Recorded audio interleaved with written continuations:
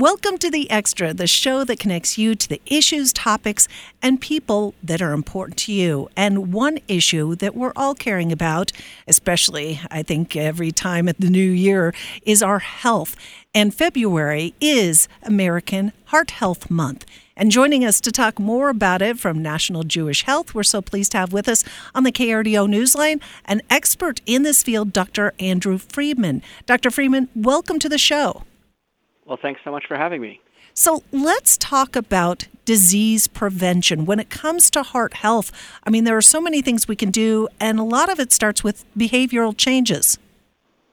Yeah, in fact, I would go so far as to say, and it's been quoted in the media and the literature, that maybe 3/4 of the disease we all face chronically can be avoided through lifestyle modification. So when we're talking about that lifestyle modification, I mean, there are reasons people are stuck in ruts, but you think that hearing the need for it may inspire some people to change? Well, yeah, I mean, the way I think about it is this. We are all facing what I call the American curse, which is, you work hard your whole life, you save your money, you retire, and then what do you look forward to? Heart attacks, strokes, dementia. It's a terrible way to retire, and much of it is avoidable. And when you're talking about avoidable by making these lifestyle changes early enough so they actually have some impact. What kind of changes are we talking about? Yeah, so first, it's never too late to do this. So whether you're 20 years old or 80 years old, there's always benefit. But I always recommend that people focus on trying to make these changes as early as they possibly can. And there are 5 important ones that I recommend people do every day. And those are, first, exercising to a goal of 30 minutes of breathlessness a day. And, of course, one should check with their doctor beforehand to make sure it's safe to do so. And the goal with breathlessness is to, say, go with your significant other or friend at a level that they can talk to you, but you'd have trouble talking back, which is not only good for the relationship, but, of course, good for the body. Second is diet. And diet is a huge one. And especially, now that we're past the holiday season where many people overindulge, what can people do? And it turns out that if you look at all of the literature, all of the research published across the planet, there is one diet that appears to not only reduce the risk for heart disease and inflammation, but also cancer, the number 2 killer after heart disease. And that is a largely low-fat, whole-food, plant-based diet. Now, when I say plant-based diet, that means that it is mostly plants, right? So some people say, well, if I eat a bacon cheeseburger and I put it high with vegetables, this will make me healthy. And, of course, that's not the case. So we can't cancel out a lot of the bad stuff. And it turns out that a lot of the bad stuff that we consume regularly doesn't come with warning labels. So people might be surprised to learn that bacon is now considered by the World Health Organization to be as cancer-causing as cigarettes, believe it or not. So whatever we do every day, the diet and exercise together are very powerful. But there are actually 3 additional things that I recommend. The first is stress. So life is stressful, and usually after the new year when work gets back into full swing and people's lives get back into full swing and school's back in session, life becomes very stressful. So spend 30 minutes a day, meditate, watch the sunrise, do some yoga, try to cast off that accumulated stress. A lot of the words we use in medicine indicate that stress really matters. So, for instance, the word for high blood pressure is hypertension, right? Too much tension. And it turns out that if we meditate and get rid of stress, our blood pressure actually will come down. And then the last one, which a lot of people will get a kick out of, is it turns out that people who have the most love and support and connectedness in their life actually have the best heart outcomes. And it's funny because as a cardiologist, I always tell people I'm good with matters of the heart, but there's really something to that. And if we can get all of those things together, which are eating plants, exercising more, stressing less, loving more, and sleeping enough, which is the last one, and we're aiming for 7 hours a night of uninterrupted sleep, those all together can do enormous things to reduce the burden of disease and even sometimes halt disease progression. And when you're talking about that could stave off more serious complications. You're talking about maybe heart attacks, maybe the need for bypass surgery and things like that, right? Well, yeah, I mean, it depends, right? Obviously, if somebody has damage done, it's sometimes hard to undo all of that. But what it can do is significantly lessen the burden of the disease, many times the medications, and if it's caught early enough, it may alter the entire trajectory of somebody's life. When I see a 20 or a 30-year-old, we spend a lot of time talking about lifestyle because if I can pivot their trajectory in health, they can avoid that American curse I just talked about. And I know you mentioned meditation. For some people who've reached a certain age, I think meditation sounds so woo-woo. They're not really certain what to make of it. Yeah, and the truth is, you don't have to sit on these funny pillows and burn incense and ring bells and all those things that people see on TV to be meditative. If you go for a long walk, as an example, many people can go for a walk, and they walk for an hour, and they end up right back where they started, but they don't know how they got there because they were in the zone. That's the zone we're after. Some people can get there by going for a hike in the woods. In fact, in Japan, they call it forest bathing. In some places, people simply just will sit quietly and observe the sunrise or the sunset. So whatever works for a patient is important, and I don't think it has to be a particular meditative practice. Well, we want to talk more with you, Dr. Freeman. We need to take a short break here. When we come back, more from the Extra, Dr. Andrew Freeman, and our focus on improving heart health in February, Heart Health Month. We're back with the Extra. February has been declared American Heart Month, and that's what our focus is today. And we've been talking with Dr. Andrew Freeman of National Jewish Health, based out of Denver, about some of the lifestyle changes that are very important to make if you want to make sure that you stave off more serious complications of unhealthy hearts later in life. So you mentioned changing diets, and you mentioned something, plant-based diet.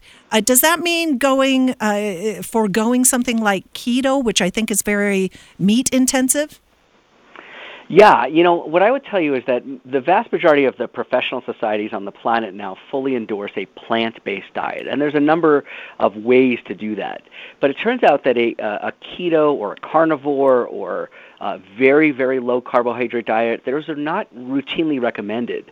Let me give it to you this way. The American implementation of keto, in many cases, is people eat bacon-wrapped scallops multiple times a day, or they have, large pieces of beef with no vegetables at all. And it turns out that those are very high in cholesterol, saturated fats, and as I mentioned before, many of the very highly processed red meats are in the same category as cigarettes for cancer causing. So one of my colleagues goes so far as to say that, that's fine, people might lose weight, but they might die sooner, and that's certainly not the goal. No. So what I always tell people is if you can eat a very simple plant-based diet, that's the way to go. The phrasing I typically use is if you can eat like a peasant, you can live like a king or a queen. And peasants are eating things like oatmeal in the morning made with water and fresh fruit on top. And lunch might be a salad, and instead of blue cheese or ranch, use vinegar as your dressing and put beans or rice or even some potatoes in the salad so you're not hungry. And then for dinner, try half a baked potato with some beans and some broccoli. Simple, very, very cost-effective, low-cost meals that are super tasty and easy to do can really help change one's trajectory in life. And when we're talking trajectory in life, improving heart health this way, will it lead to more years lived? Will it lead to a different outcome? Well, if you look at the statistics, as we get older, we're all more likely to die, of course, and we're all more likely to die from heart disease. And so the question is, can we pivot away from that? As you probably know these days, if you do have a heart attack, a lot of times you don't die. There's just lots more disability. And for me, my goal is to get every one of my patients to live the longest life they can, feeling good to their very last day. And so when you change your diet, when you change your exercise, when you change your stress, your sleep, your connectedness, if you can get all of those aligned, that gives you the best shot. Now, this does not make somebody invincible, however, right? So if you live this way, you can still get into a car accident. You can still, if you decide to do high-risk physical activity and fall off a cliff or something terrible, these things can all happen. But this is the best way we can sort of hedge our bets, if you will, in a way that will reduce risk the most.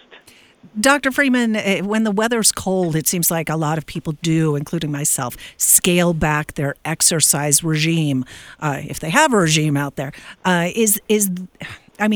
know we have to watch out for icy streets and things like that. There are hazards. But is there a reason we should not scale back in wintertime? Yeah, so what I always tell people is these days, these extreme weather events that we seem to have now almost every week are just going to become more common. And your body doesn't care if it's icy, it's cold, it's too warm, it's too sandy, it's too snowy, whatever it is, there's always a way to exercise, but it may not be outside. So if you're worried about slipping and falling in the ice or it's negative 15 like it was last week, what are you going to do? And the answer is figure out a way to exercise inside. Most of us live relatively close to a rec center, a gym, a Y, or you can get some equipment in your house. You can stream a video. You can do high-intensity interval training. You can do calisthenics all at home if you want. So there's always a way. It's just making time for that. And the most important thing I can tell people is weaving exercise into your day is the most important thing you can do. So 23 and a half hours every day, you can do anything you want, but 30 minutes should be some form of exercise. And for me, and probably for many people, if they can do it first thing in the morning before their day starts, it's done, and you don't have to worry about it. And that's what I really recommend. And if you can do it with someone else who maybe holds you accountable, right? Well, sure. Accountability partners are fantastic. But remember that if you're making this social, it may not be as advantageous. So, for instance, lots of my patients like to do water aerobics, especially in their later years. Now, water aerobics can be fantastic for you, but if you're doing it in a social situation where you're mostly chit-chatting with the person next to you and not really working hard, that's not going to get you the benefit you're looking for. So it's really important to get breathless at least for 30 minutes. And if you have a partner to do it with that really does hold you accountable, fantastic. Well, I've got a very energetic dog who likes big runs. So that's the person that's the entity that is keeping me accountable, because the dog doesn't like walking. The dog wants to run. So no, and that's great. And a caution about dogs. So when some of my patients were like, well, I walk the dog every day. Well, the truth is most dogs like to stop and pee and poop and meet other dogs, and it's a very interrupted form of exercise. So I always tell people to walk the dog and then go for a real good exercise, solid period of time if you can. Now, if you have a dog that likes to run for 30 minutes, that's fantastic, but most people don't do that. All right. So we can't necessarily take that as our exercise of the day. It needs to maybe escalate a little bit more. Right. You really have to feel like you've put in some real effort, and that will only pay you back.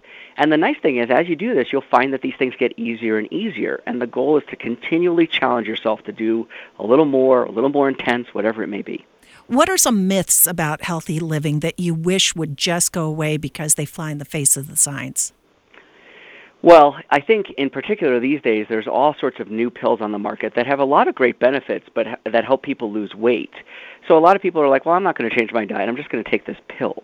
And I want people to realize that not only are these pills expensive, but the moment you stop taking them, the weight comes back. So they should be used as a sort of running start, if you will, rather than I'm going to be on this for the rest of my life. So that's one. Two, there's no magic supplement or vitamin that's going to make you lose weight. There's no gimmick that's going to make you lose weight. It just comes through healthy lifestyle habits, and that's really, really important. Some of my patients think that they can get away with, eating highly processed foods because it came from a health food store. Remember that health food stores, most of them sell lots of good stuff, and most of them sell lots of bad stuff. So if you buy a chocolate chip cookie from a health food store, it might have slightly better ingredients, but it's still a chocolate chip cookie. So figuring out how to eat fruits, vegetables, whole grains, minimally processed foods with very rare indulgences, that's a great way to go. Well, and then the last part, sorry, go ahead. No, go ahead. I shouldn't have interrupted. Go ahead. Oh, no worries. And then the last part is a lot of people think that when it comes to sleep, that they can cut back on sleep so that they can be more effective. But it turns out that if you don't give your body enough rest, 7 hours at the minimum of uninterrupted sleep, you won't be as effective in life, both physically and mentally. So getting that good quality sleep is important, and if it's not being in a solid block, meaning it's interrupted, then talk with your doctors about some strategies to try to fix that. All right. Well, some great information there, Dr. Andrew Freeman. Thank you for sharing your knowledge on what we can do to keep our heart smart and healthy and working for us long past its perhaps overdue date. Thank you so much for joining us here on The Extra. You bet.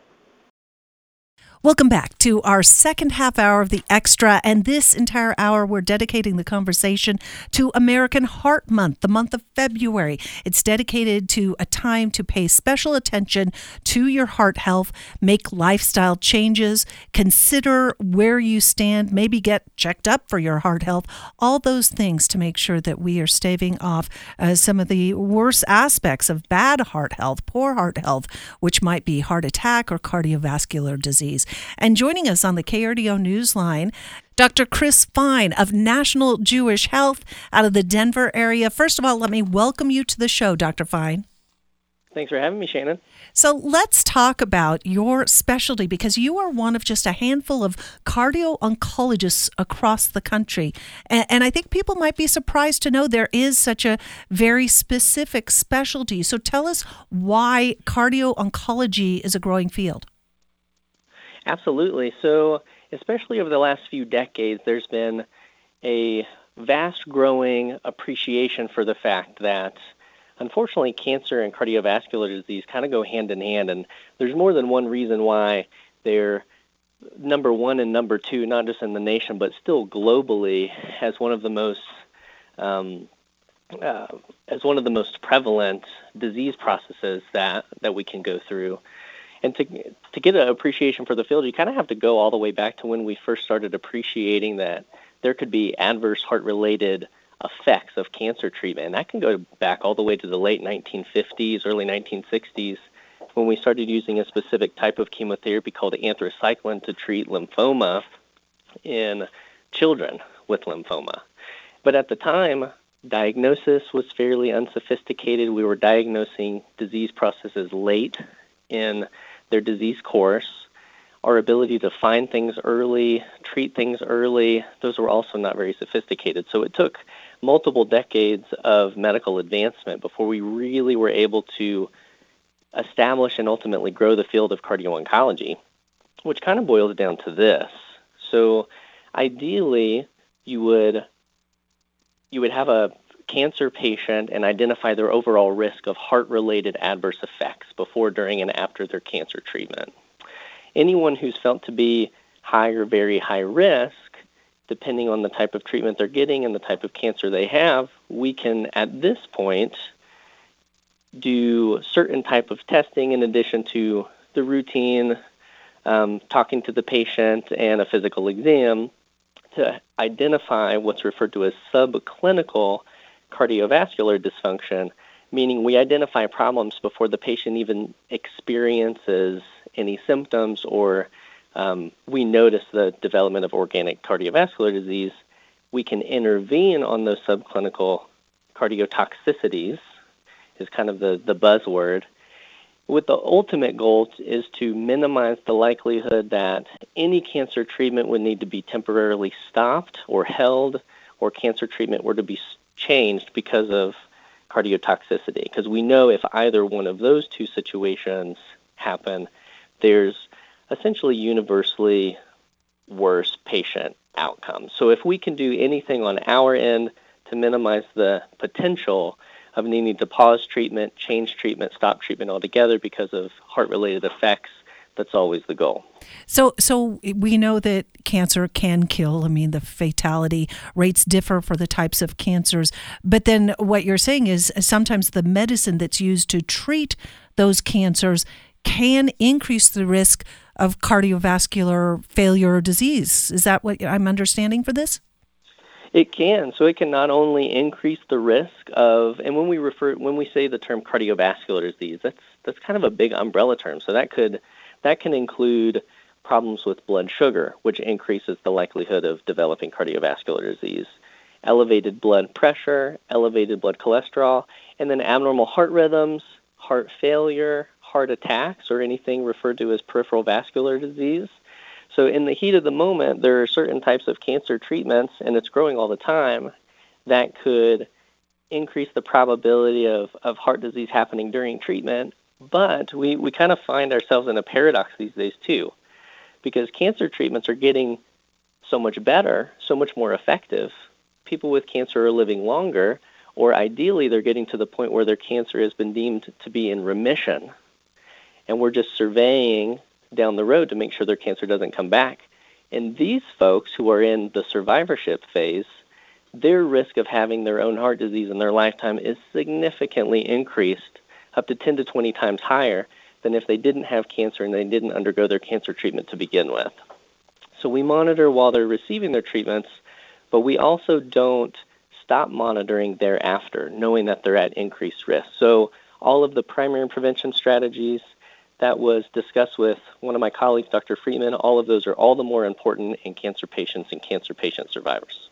Well, and we want to talk more about this, how this type of disease prevalence or susceptibility kind of goes hand in hand. We want to talk more about this with Dr. Chris Fine of National Jewish Health out of the Denver area. We need to take a short break here, Dr. Fine. Stick around, and to our audience, please stick around as we mark American Heart Month, the month of February, and try to bring you all the important information that can hopefully set you up for better heart health and better health overall. That's coming up as the Extra continues. We're back with our final segment and today's guests. We had earlier Dr. Andrew Freeman, and now we're talking to Dr. Chris Fine, and both of them from National Jewish Health out of the Denver area, talking about American Heart Month, the month of February. It's a month that, because it is the month of love, and people associate lots of hearts. I mean, you can find hearts everywhere on the candy shelves, in popcorn balls, what have you. You can find so much when it comes to hearts, but it is a good time to remember, although we should be remembering all year long, about how important our heart health is and how taking care of that can lead to better outcomes in our lifelong journey. And it's a health journey, but it's also staving off brain deterioration and dementia, as we heard from Dr. Freeman a little earlier. And now, Dr. Fine, let's talk about this. How did this connection between staying heart healthy and perhaps preventing worse outcomes when it comes to cancer, how did that link get discovered? So that link started getting discovered probably in the 80s into early 90s when we started developing more effective cancer screening for patients. And the two major forms of cancer screening that many patients or the lay people may be the most familiar with is breast cancer screening, pap smears, and even colonoscopies. So when we started screening, we were finding cancers earlier. So we were diagnosing things before they became more of an issue or as their stage progressed, ideally to the point where it didn't be so bad that we were dealing with metastatic disease or advanced cancer. When we find things early and we treat early, that universally improves outcomes, which is a great thing. But then we're noticing that we're starting to identify sequelae or down the road adverse effects of cancer treatments, a lot of which were in the form of cardiovascular disease, that we wouldn't have otherwise identified if we didn't have effective screening strategies, if we weren't identifying cancer early, if we weren't treating early, and people were surviving longer. So up until a few decades ago, cancer survivorship and the field of cardio-oncology, it was kind of in a stalemate of sorts because there was really nothing much that we could do about it by the time that we identified the effects. Thankfully, we're not in that situation anymore because we have effective early screening, effective early treatment, and from the cardiovascular realm, kind of where my primary training is, we have effective heart-related treatments to ideally minimize the likelihood of their own cardiovascular disease down the road, similar to what we would do otherwise if they didn't have cancer or they didn't receive cancer treatments. So when you're talking to your patients, and I'm assuming stressing the importance of this, your field and what you can do, what you can perhaps foresee, what do you tell your patients? Well, especially in survivorship, after let's say the battle has been won, so to speak, and cancer is in remission, I like to remind the patients how much they've already gone through with just hearing the news that they were diagnosed with cancer. I mean, that's a life-changing event, not just for the patient, but also their family. They received not uncommonly, what can boil down to physically grueling treatments for an extended period of time, sometimes on the magnitude of years. And then if they finally come to the other end of the tunnel and cancer is not a problem anymore because it's been effectively treated, I like to remind them that the war isn't over. You're at an increased risk of developing heart disease. Now, even though that hasn't been a problem for you yet, we want to make sure that continues to not be a problem for you down the road.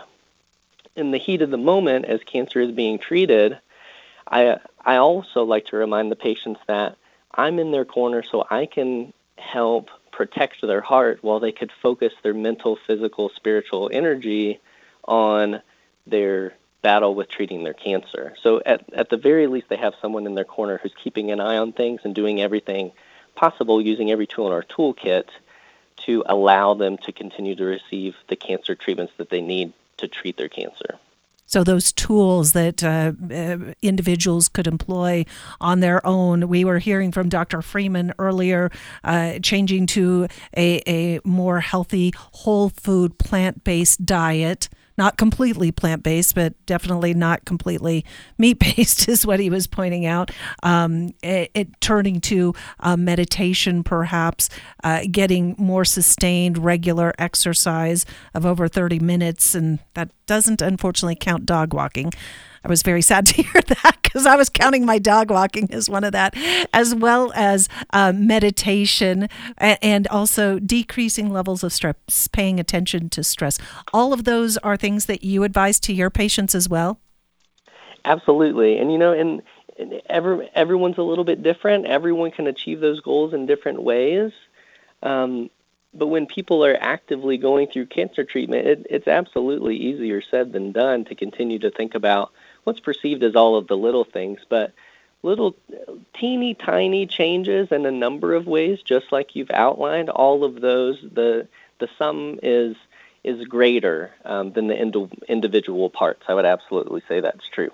And developing the social connections. That was one thing that Dr. Freeman brought up that I thought was really interesting because we know how important it is to have that support network around someone who is going through cancer, who also is watching out for heart health.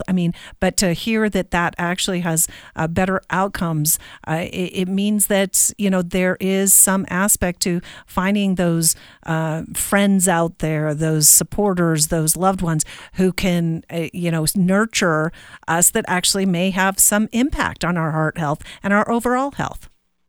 Yeah, I couldn't agree more. And you can extrapolate that outside of the cancer patient population to just the general population at large. If you look more intimately as what's referred to these blue zones, now it's becoming a hotbed term, especially over the last 10, 20 years with more data approaching, but there are hotbeds of communities throughout the world where there is a disproportionate number of people living in those communities that live by greater than 100 years. And one of the common denominators in that is a really advanced, close-knit social networking system, friends, family, volunteerism, community engagement. And so I absolutely echo that with the general population and as well as our cancer patients. Well, Dr. Chris Fine, it's been a pleasure to talk to you. We're almost out of time here. Is there anything else you would like to impart to our audience as they gear up and are observing American Heart Month? Yeah, I would like to say, be well to yourself. Every little small change that you make will ultimately build on itself to improve your overall health, not just your heart health. And that everyone's a little bit different, and then the small victories can build to big victories as well. Well, encouraging words, and thank you so much for joining us and sharing those with our audience. Dr. Chris Fine with National Jewish Health, thank you for joining us on The Extra. Thanks, Shannon. You've been listening to The Extra here on KRDO News Radio. I'm your host, Shannon Brinias. Tom Martino is up after the break. Make it a great day today.